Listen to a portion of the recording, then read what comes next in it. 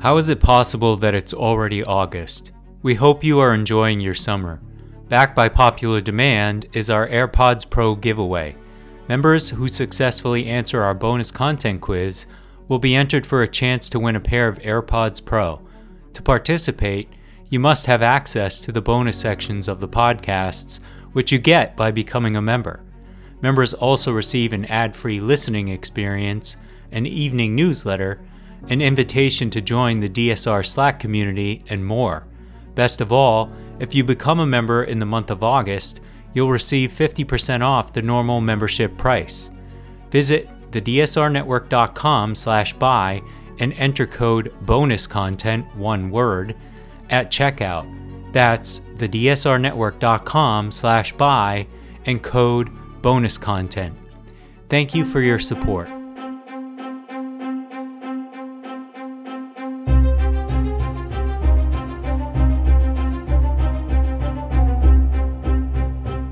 Hi, and welcome back to Foreign Office. I'm Michael Weiss, Director of Special Investigations at the Free Russia Foundation and editor of the English language version of The Insider. This week, I'm bringing you a special episode recorded yesterday, August 25th, all about the assassination of Wagner chief Yevgeny Prigozhin.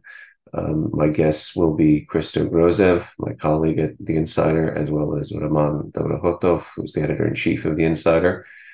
So we recorded this on the fly just to get a reaction as to what this means for Russia, why Putin did it, why he waited 2 months since the abortive coup, and what the future holds for Wagner. So I hope you enjoy.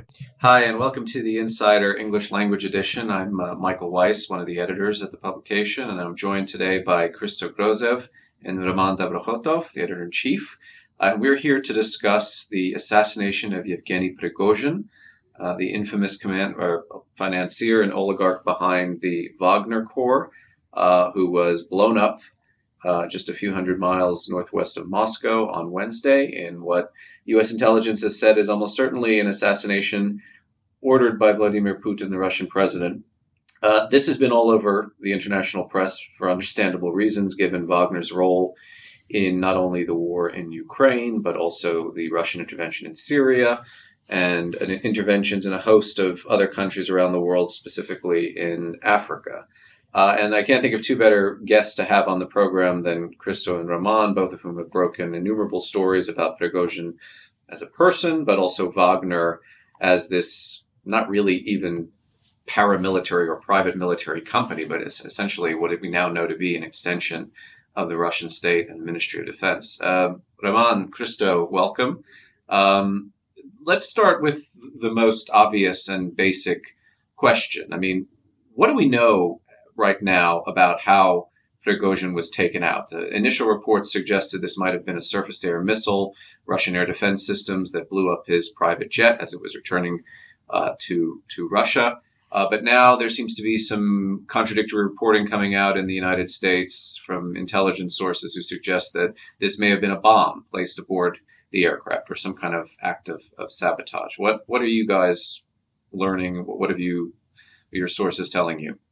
Well, first, let me start first. I don't think we have credible information on what exactly happened technically and how exactly the plane went down. There are conflicting reports. Some of them leaked through the FSB connected or linked Telegram channels suggesting that, for sure it was a missile because there were witnesses who heard and saw two explosions at the time that the plane started going down in a spiral.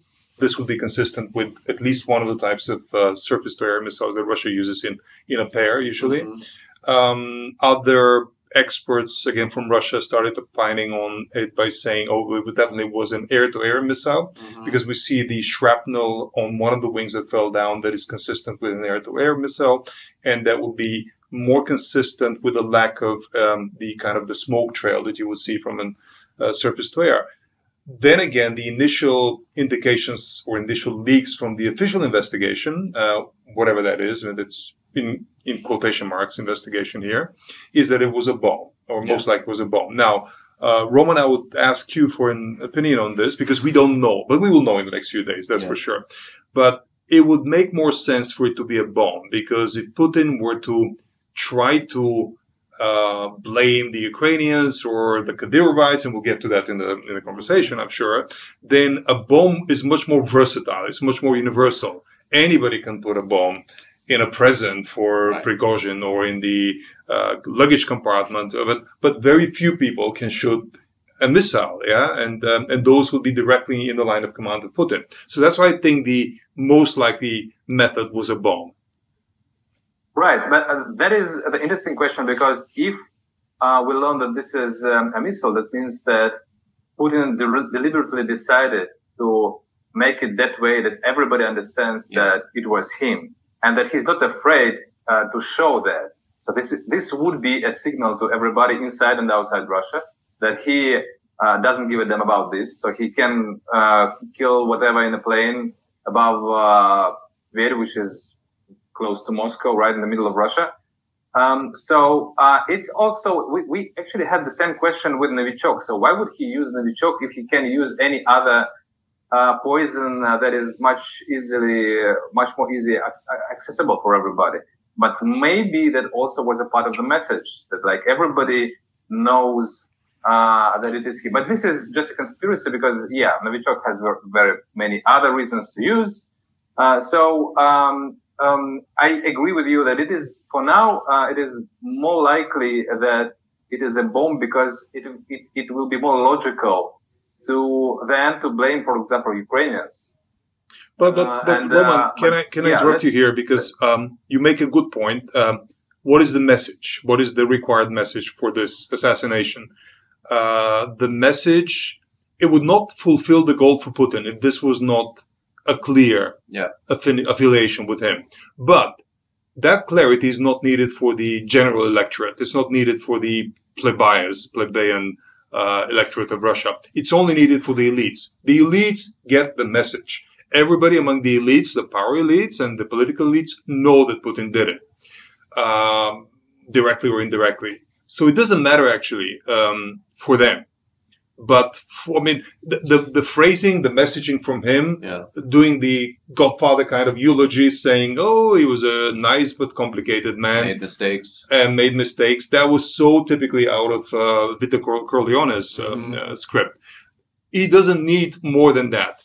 But for the electorate, for the babushkas in the countryside, for them to believe, it couldn't be our guy.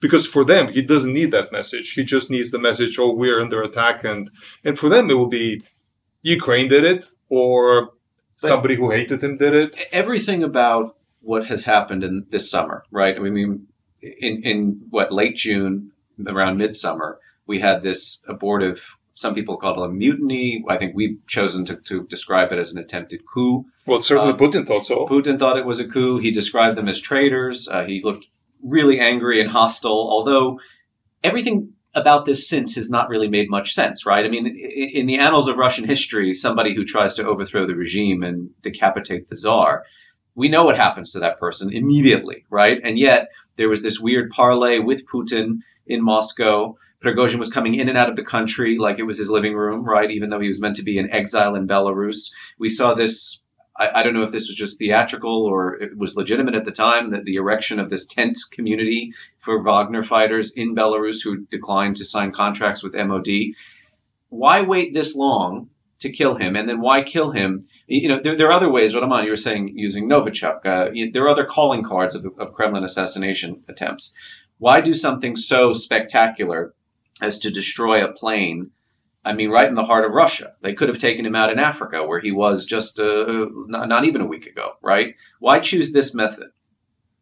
Well, I can suggest a dozen of beautiful theories of why he did this way, not another. But there is, I think, I would choose a simplest explanation why it happened this way. First of all, why this time, not earlier? Well, first of all, because at first days, a dozen of thousands of Wagner troops were in Russia, still ready to go to Moscow. So he was waiting for them to give up all the arms and relocate to Belarus. So he eliminated the danger for himself. And while doing so, Putin tried to persuade Prigozhin that they are not enemies anymore. That means that he needed to show that, well, there are some other tasks in Africa, in other places, and you can meet with African leaders in St. Petersburg during the conference. And it was almost official. So Prigozhin published photos with these leaders in a hotel near the conference. So it looks like Prigozhin believed that there is a deal, which is very stupid for Prigozhin because he knew Putin for at least 20 or even maybe 30 years because Putin in his speech mentions that he knows Prigozhin from early 1990s, which we didn't know personally, but okay, maybe it's true. So anyway, it's from point of view of game of game theory. It is an interesting situation when you have two psychopaths that knows that they can't trust each other, but they still have to make a deal because they don't want to lose everything in the battle against each other. So it was very interesting. What kind of a deal was that when he stopped near Moscow during his march to Kremlin? So what was the part of the deal? So I think my personal opinion is that at that moment, was it 23rd of June or 24th? I don't remember. So at that moment, when Putin was negotiating, he already knew he's going to kill Prigozhin in next 2 months. Yeah. So he just needed anything to make Prigozhin believe that, well, we can decide it this and that way. So what I don't understand is how Prigozhin was so stupid to believe that, in India it's called holding tiger by a tail. If you get a tiger by a tail, you just can't leave it because you die, right? So how Prigozhin was so stupid to believe in this new deal. Let me ask you, Christo, because the three of us have talked about this at length. To what extent are there Prigozhin loyalists scattered throughout all echelons of the Russian military industrial complex, the defense establishment, security architecture? We published a story a few weeks ago querying sources in the FSB, GRU, Border Guard, I think Interior Ministry, all of whom basically said there were two prevailing sentiments on the day of the coup. One was of maximum indifference, like we don't give a shit. Let him take the country. It doesn't change anything for us. Or not so sneaking or quiet sympathy, cheering on Prigozhin to go ahead because there needs to be this house cleaning. Obviously, it seems, maybe not so obviously, Putin has caught wind of the fact that there is a fifth column in his regime. We have now fairly credible reporting that Surovikin has not only been removed as head of the aerospace forces, but is under house arrest. He was somebody seen as being a little too close to Prigozhin. Wasn't he an honorary Wagner member? More reporting, no doubt, will come out about covert or even overt sympathizers of Wagner within the government and the military. Why? It seems to me that Prigozhin had a real ample room for maneuver and opportunity here. I mean, Roman just said he stopped about 120 miles south of Moscow. We don't know why, because he could have kept going and probably would have faced just the same amount of resistance, which is to say little to none. And then in the midst of this kind of fake deal of the psychopaths, for lack of a better term, he still had opportunity, because if he did indeed have a fifth column at his disposal, he could have tried it again and been successful this time around. So what if you had to kind of get inside his head or try to understand the inner workings of this whole arrangement, what would you say was motivating him? Well, I mean, the reason why Putin couldn't kill Prigozhin immediately, as Roman suggested, was the fact that at that time, there was too much political capital in the hands of Prigozhin. That included not only electoral capital, because yes, he did poll number 2 in people's trust after Putin, which had never happened before. And this must have loomed like a scary concept for Putin. But second, he had this fifth column, he called it, but essentially it's a support among the army, part of the army, part of the FSB even, part of the GRU, that preferred somebody motivated, functional, and clear-minded as Prigozhin, in their view, over Putin. So obviously this needed to be neutralized or reduced with time. And one way that I think Putin was expecting this would happen is by just removing Prigozhin from the agenda for a while and showing that everything he did was replaceable with a new, super sophisticated, semi-private army that Putin started creating. We know of people that were approached to be and were offered to spearhead this army within the army, just showing success without Prigozhin. Now, this didn't happen. It happened actually before all of these replacements had been put in place. So something else must have triggered an earlier than a cold-blooded, disposal of Prigozhin, which I expected would happen closer to the end of the year, as I famously said to the Financial Times. So what could that be? And I think here the reason is connected again to the psychopath's mentality. Now, Prigozhin was forced into a situation to have to believe the deal with Putin. Yeah. You could call that naive, but it's in a way how psychopaths think. Psychopaths have zero concept of risk assessment. They have a much higher threshold of risk aversion than any of us. And the second thing that they have is that whenever they're given a choice between a terrible outcome and a bad outcome, they go for the bad outcome and they go full head with it. So Prigozhin must have received a really, really terrible dilemma, a dichotomy on the day that he closed the ascent on Moscow.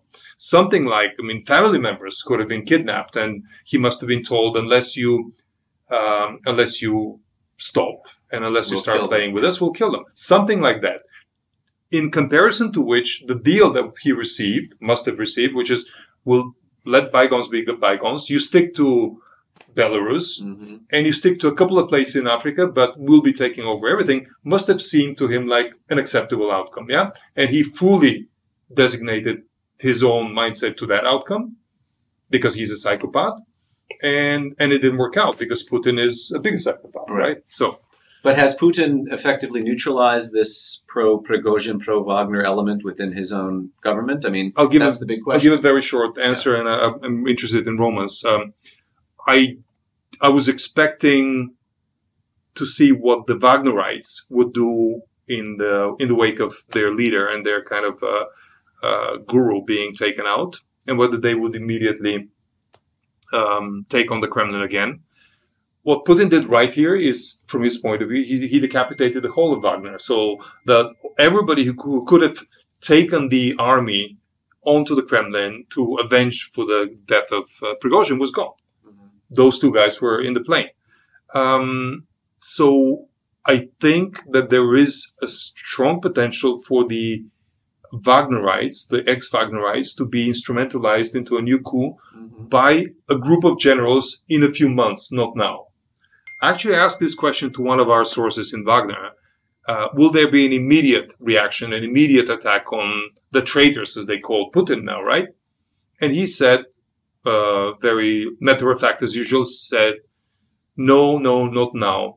Everybody who would want to do that would need to know that they should only start when they can get into the Kremlin and get rid of Putin. So they won't do it until they have the plan in action. I said, but will there be another attempt? He said, absolutely. So I think that's what my point of view would be, that in a few months we'll see somebody instrumentalizing these Wagnerites, to put them very bluntly, and do another attempt. What do you think, Roman?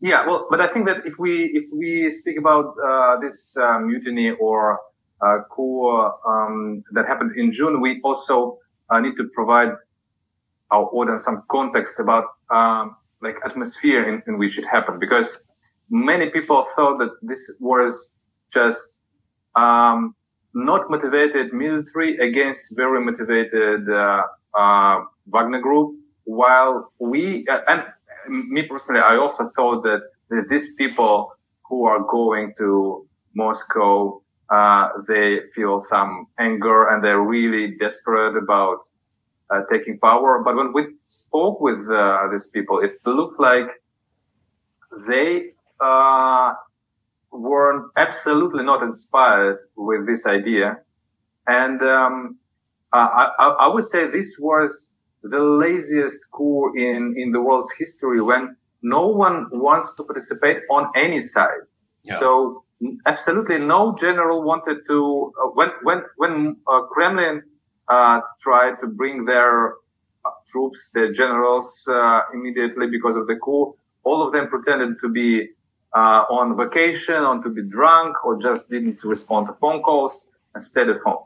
And the people from Wagner's group also said that, like, oh, they told us to go to Moscow. We will not do anything before we get the written order or something like this.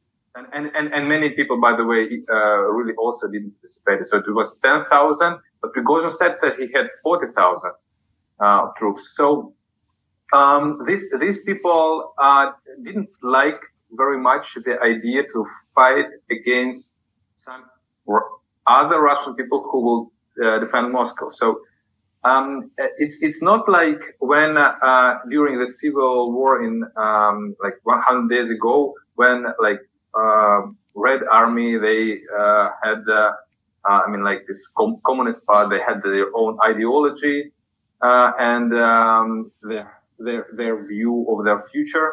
I think it's a little bit different thing. It's that there are some psychopaths with their ambitions, and most of other people don't want either to participate on a side of the attacking one, neither to defend the ruling one, because they hate this current situation. And it's more like, well, if Prigozhin wins, maybe something will change, and any change will be for good now, because we are in a very, very deep as now with this old war, and we don't see any other possible escape. So I think this was an atmosphere, and we need to take it into consideration, because that means that it's not like people with different ideologies fighting for power.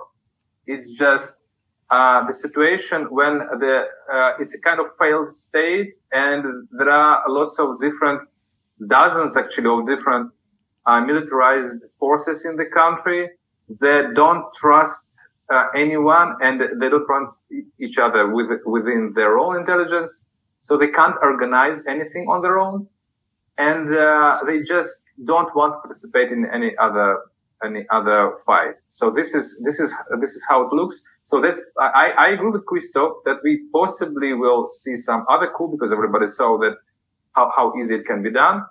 But it's very difficult to organize it, because when people don't trust each other at all, it's difficult to organize anything within this structure. But so we're sort of juggling two contradictory ideas here at the same time. One, and there's evidence to support this, the Ukrainians, for instance, have been canvassing opinion of Wagner fighters from going back to almost the beginning of the war. And they noticed that this is a very cult-like atmosphere. Extreme adulation, worship of Prigozhin, they called him Batya, utter disdain for contract or mobilized soldiers working at MOD. What are you fighting for? There's no glory, there's no money. At least if we get killed and, the meat grinder of Bakhmut, our families will live high on the hog for the rest of their lives. What are you guys doing? You're idiots, you should join with us. And yet, what you just described was a kind of universal lassitude throughout. Like on the one hand, the Wagner putschists weren't keen to march on Moscow, didn't really know what they were doing. They kind of, sort of carried away, I guess, by the momentum of the moment, but didn't have the ideological zealotry that you would need to really press forward with a coup, that at least one that's successful. And then, as we discussed on the other side, sorry, I was out partying late last night. I can't stop this internal security threat to Fortress Russia. See you next week kind of shit. So where does that leave the Russian regime? Where does it leave the cadres that it relies on, not only to prosecute this war in Ukraine, but also to safeguard its own security? I mean, Putin's life, which we know he is deeply paranoid about losing.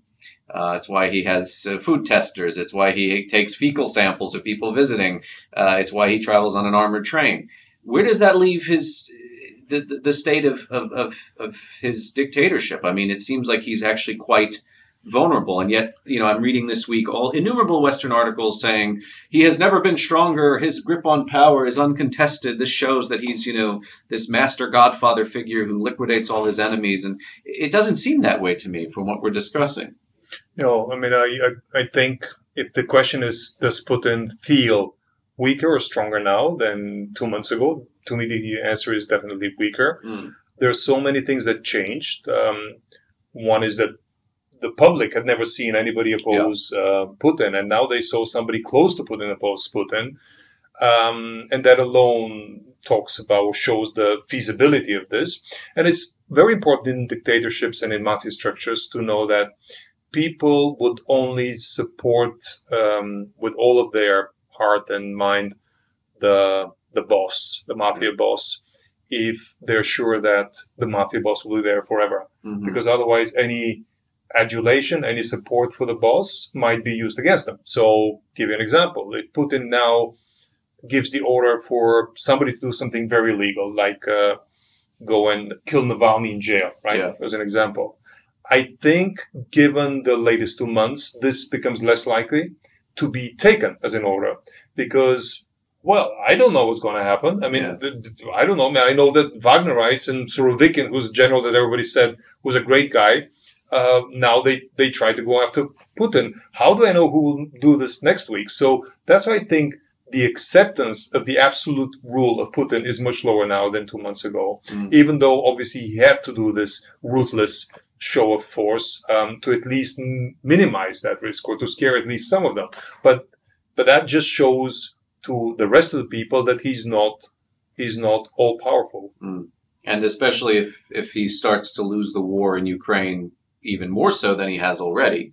For instance, if this counteroffensive in the south is successful and the direct line of communication to Crimea is cut off, he looks even weaker because the one goal that has set all of these things in motion is now that much more distant.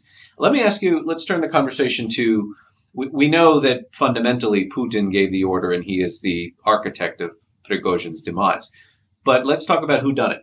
So today there was an article in the British media suggesting that our old friend Avryanov, the commander of Unit 29155, this is a GRU special tasks unit that's set up to do sabotage operations, terrorist attacks really, and murder.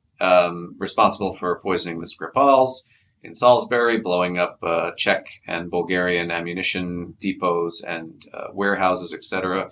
over the last, 10 years now. Krista, you probably know about, well, both of you know Avryanov's biography better than anybody on the planet. What is the likelihood that he's responsible for this? And what does that say about what you just were describing, which is, taking risks on behalf of the weakened, if not debilitated Tsar? Right. I mean, anybody who would take those risks would do it in return for something.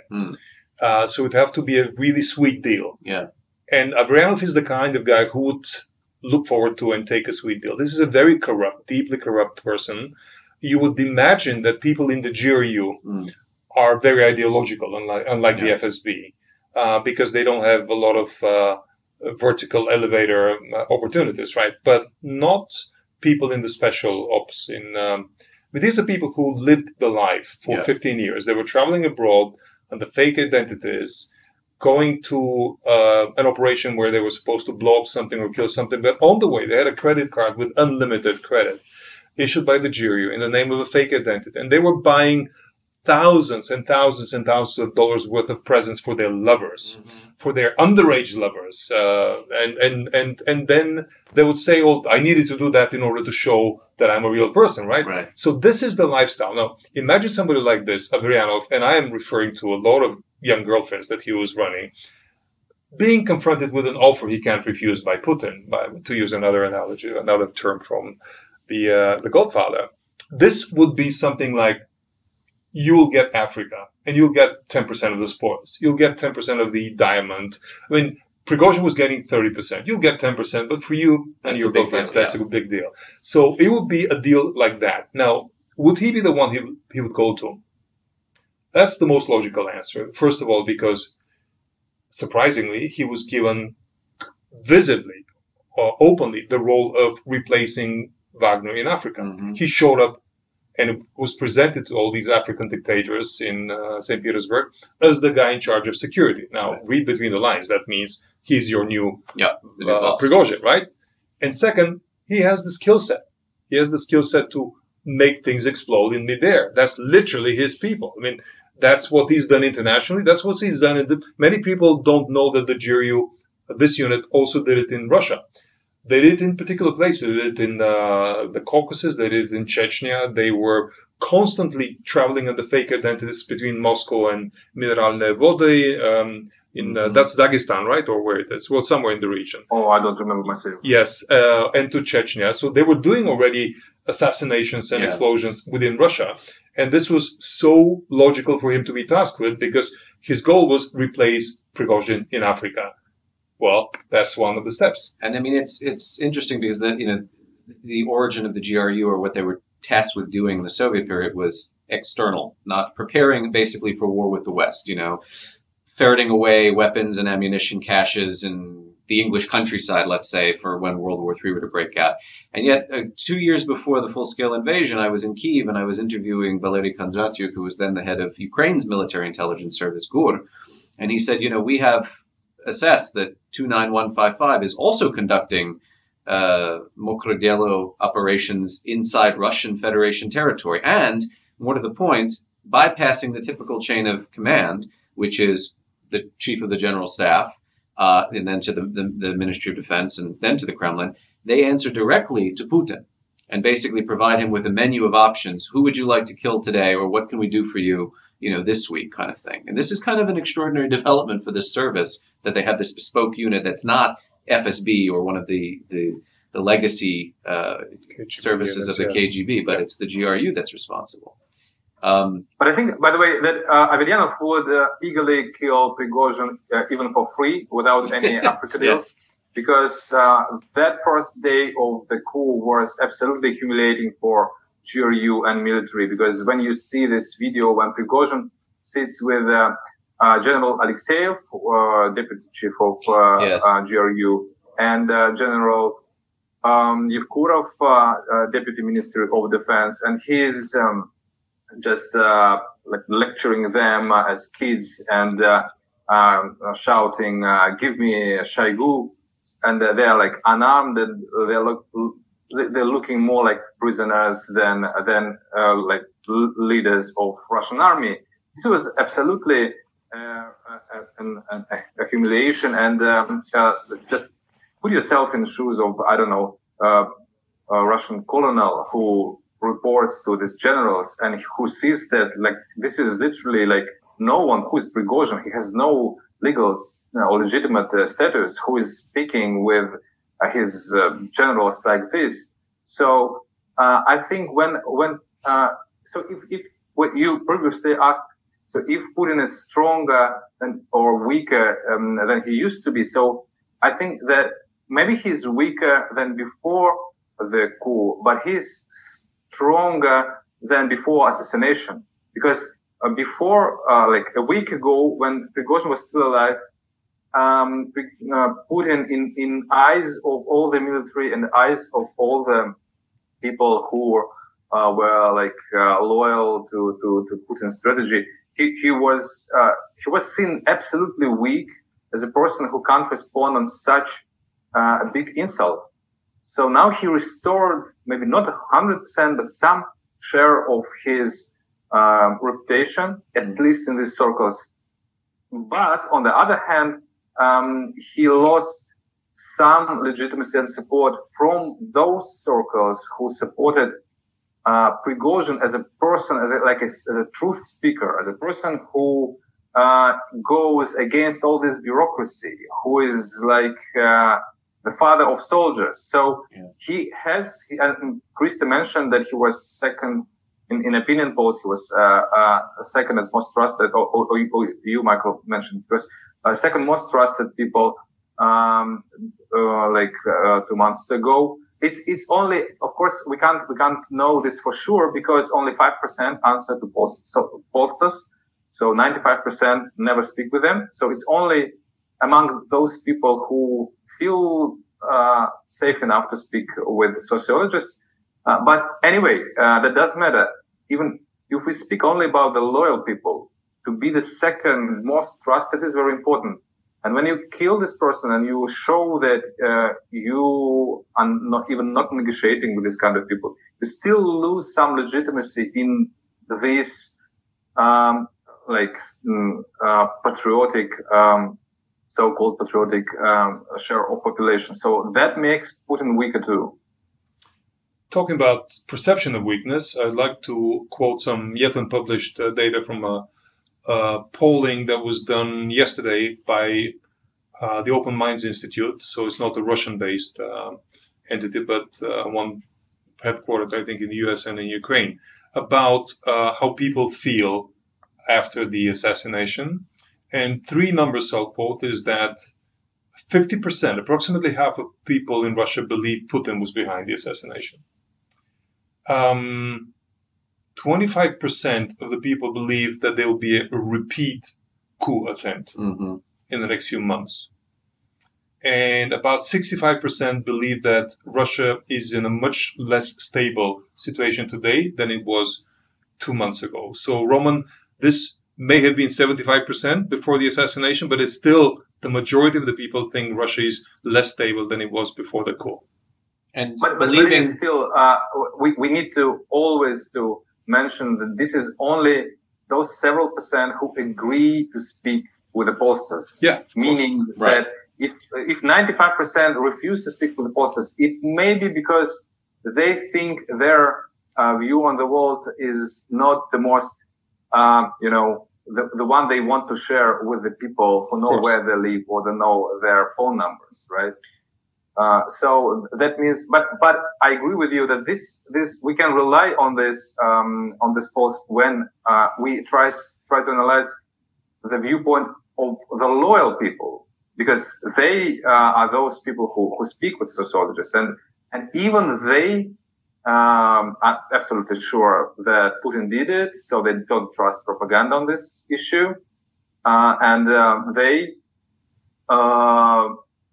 they think that made him stronger, which I agree in their perception, and in perception of Russian military. Of course, that was a demonstration of strength, definitely. But the other interesting fact from this poll, if a quarter of the population thinks that a second coup is inevitable, determinism like this can be its own accomplice to events. No. That suggests that when and if it happens, at least 0.25% of the population is going to shrug and say, well, we knew this was coming, and what are we going to do? So, in other words, Putin does not seem to have, one of the abiding, maybe this is a myth in terms of the Western understanding of Russia for the last 30 some odd years, and God knows there have been plenty of those myths, was that Putin had restored the credibility and the strength of the Russian nation. He was deeply popular. Everybody liked him, supported him. There was no alternative to his rule. And now all of a sudden, we've seen that, in fact, there is an alternative to his rule, maybe not through the ballot box, but through the more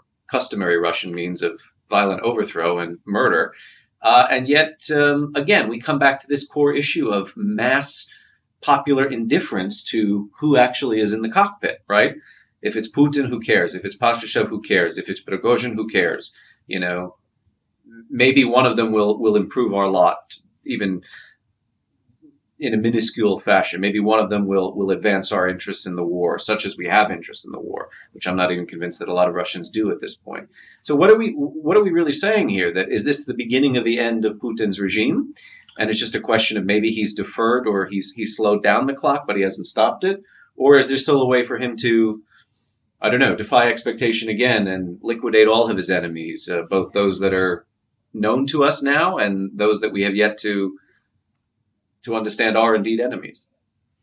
Well, I think Putin's formula at the moment depends only on the continued indifference of the large part of the population. Because only in that scenario, we're not going to see the catalyzing of three distinct constituencies that are as antagonistic as any pre-Civil War situation in any country. You're seeing the liberals who hate what's happening, and so far they're either leaving the country or silently objecting. You have the pro-Putin aficionados who are usually of an age that makes them very kind of non-fight worthy. But then you have a new thing that didn't exist before, which is a very weaponized, very motivated and angry minority that preferred Prigozhin because he's more efficient and he's more cruel than Putin. And those people are unsatisfied, but they will continue to be somewhat passive for now. And I think that the passivity is a function also of how comfortable their life still is. I mean, comfortable in very relative terms, comfortable for Russians who are used to much worse than most of the rest of the world. So I think the economic situation in the next few months is going to be a clear determinant of whether or not this pre-Civil War situation we have in Russia becomes active, or will it remain latent? So, Roman, you're a political scientist, PhD. What would you say about that? Well, yeah, I think that we shall notice elephant is in the room, which is that Putin is 70 years old man, and everybody understands that, well, he's the only one in Russia who really wants this war and that intense conflict with the West, because no one I'm not speaking about like democratic position. I'm speaking about Russian oligarchs or even generals from different intelligence or military. No one really needs this conflict with the West. So it looks like all the country sits and waits when Putin will die, either because someone kills him or because he's old. And this by itself makes him weak anyway, because it's not like in China when you have a political system with a certain ideology, with a very complicated mechanism of changing of power, where you know that it will overlive any leader. Though now Xi Jinping is a little bit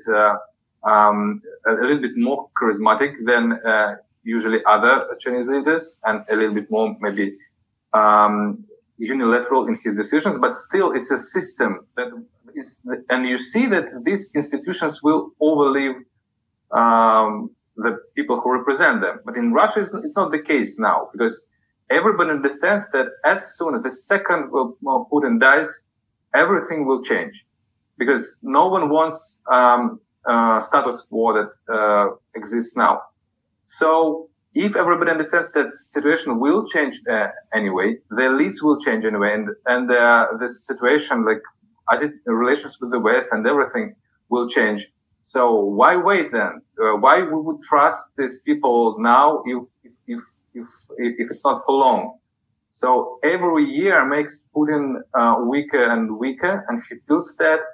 And I think this is one of the reasons why he becomes more and more like a totalitarian dictator, because he needs more and more repression, threats and strength to suppress this growing opposition.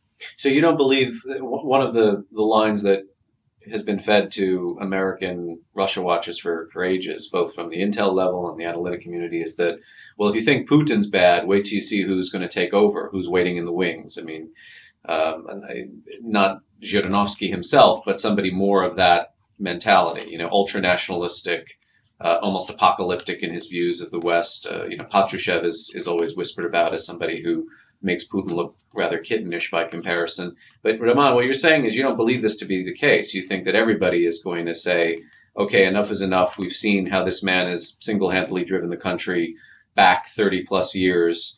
We got to get rid of him, or we have to now. Because we don't see any grassroots support for the fascist part of this elite. I mean, when Girkin was arrested, there were like a dozen of people near the court. When Prigozhin is now killed, there are some people who brought some flowers in Moscow and St. Petersburg, and most people who were in Wagner's group. But that doesn't sound like he has real millions of the people who share views with him. I think he was popular not because he was this kind of brutal thug, but because he just told things that many people agreed with, now some people don't remember that, but he said that the war in Ukraine was actually a mistake, and it was a very bad idea, and that we did it very wrong, and that we were drugged in it. We didn't, so it was, and he said this in the moment when he had the highest public support. And when he started his coup, he immediately lost a very big part of the support, because these people who were loyal to Putin didn't want to choose between him and Putin. They just loved him because he was kind of he was a gadfly, person who still told some truth. Well, let's talk about what the most likely culprit pointed by the Kremlin will be for the assassination. What do you think, Roman? Who will be the guilty one? Who will be the lightning rod? Well, I think it doesn't matter was it a missile or bomb, or they would say that it is a Ukrainian bomb, because they had nothing else to say, which still will sound stupid, because why would Ukrainians need Prigozhin now when he's out of any military control? But again, they have nothing else to say. I mean, on the contrary, I think the Ukrainians at a certain point saw Prigozhin as advancing their interests, because he was the one attacking MOD. He was the one basically calling out all of the lies and propaganda of this war. And you notice, like Budanov, the only military faction that he ranks with any degree of respect or credibility was Wagner. And Wagner is now, according to the Pentagon as of today, completely a non-factor on the battlefield in Ukraine. So yes, this is actually the biggest victory of Ukraine. Yes, in last months. But I think that we shouldn't overestimate the importance of public opinion now in Russia. So I think everybody would understand that this is Putin, and they all understand that this was just a criminal thing to do. But Putin doesn't really care what the majority of Russians think about this. It's maybe several years ago he would care, but now in this kind of situation, as if there was something legitimate about anything of that. The existence of Prigozhin was absolutely illegal and illegitimate thing, because it is a criminal offense to have private military cooperation in Russia. You would be imprisoned in 20 years if you would abide by the Russian laws of having a private military cooperation. And still this person met with Vladimir Putin after the coup, negotiating what will be their terms of their peaceful treaty. Is there anything legal about this? It's just how criminals decide everything about what they do in mafia, and it has nothing to do with the law. So that's why would they bother to think a lot about how they killed them? It's already a new epoch in Russia, a new era, and no one now cares about what Russian housewives would think about that. I still would give a small placeholder for the possibility that they assign Kadyrov's people as the guilty ones. They've done it before. Seems to be a favorite. Kadyrov seems to like it because he gets his own boost of ego and popularity among the craziest in Chechnya. So it's a convenient bogeyman. I mean, when Nemtsov was murdered, everyone says, "Oh, it must have been Kadyrovites because he was attacking." Kadyrov himself was attacking Nemtsov just days earlier, and all this stuff. But not only that, we've investigated with Roman at least 13 assassinations conducted by the FSB's external unit, the Vimpel guys, usually of Chechen sort of rebels or people who fought against Russia abroad, and in almost every case they try to set it up as if Kadyrov did it. Yeah, but they don't trust Kadyrov, so they do it themselves. So this could be just one of those cases. But that was a different situation, because that was mostly Chechen people abroad, so it was very convenient to say, well, this is something between the Chechens. Yeah. And also when it was murder of software, also as we know, FSB actually controlled the situation, but Chechens were ones who pulled the trigger. There also it was a different situation because they needed to show that there was someone with motivation to do this, but not the government. But here, no one would believe that Kadyrov has any interest in involving in that. They had some conflict, yes, but it will make Putin weaker if everybody would say that this is Kadyrov, because everyone needs to think that this was Putin taking a revenge. Right. So it would be, I think, humiliating for Vladimir Putin if everybody would think that it was not him, but some other guy. Then you suffer from an embarrassment of rogue actors with their own kind of sovereign missions. You know, Prigozhin does a coup, Kadyrov takes out the coup leader. You know, it would create even more centrifugal centers of power. So absolutely, I agree. But still, doesn't mean that they're smart. So let's see what they do. But I agree, Ukrainians are the most likely appointed culprit, which also boosts their capacity for deep strike and penetrative operations. I mean, if that's also embarrassing, right? That's also embarrassing. If for Russia, yes, absolutely, couldn't do that. Why? Yeah. I mean, the Ukrainians probably quietly will lean into that conspiracy theory and say, sure, why whatever not? You say. Anyway, look. Next will be a different plane. Exactly. Well, you become kind of hostage to your own reputation. I mean, Dugina and other attempts or successful operations that Good has carried out. Why not Prigozhin as well? Well, anyway, look, fascinating discussion as I knew it would be. And we hope that this will be the first of many such discussions that we have, not just about what's happening in the news cycle that we are not responsible for, but also investigations or aren't we? Or dun.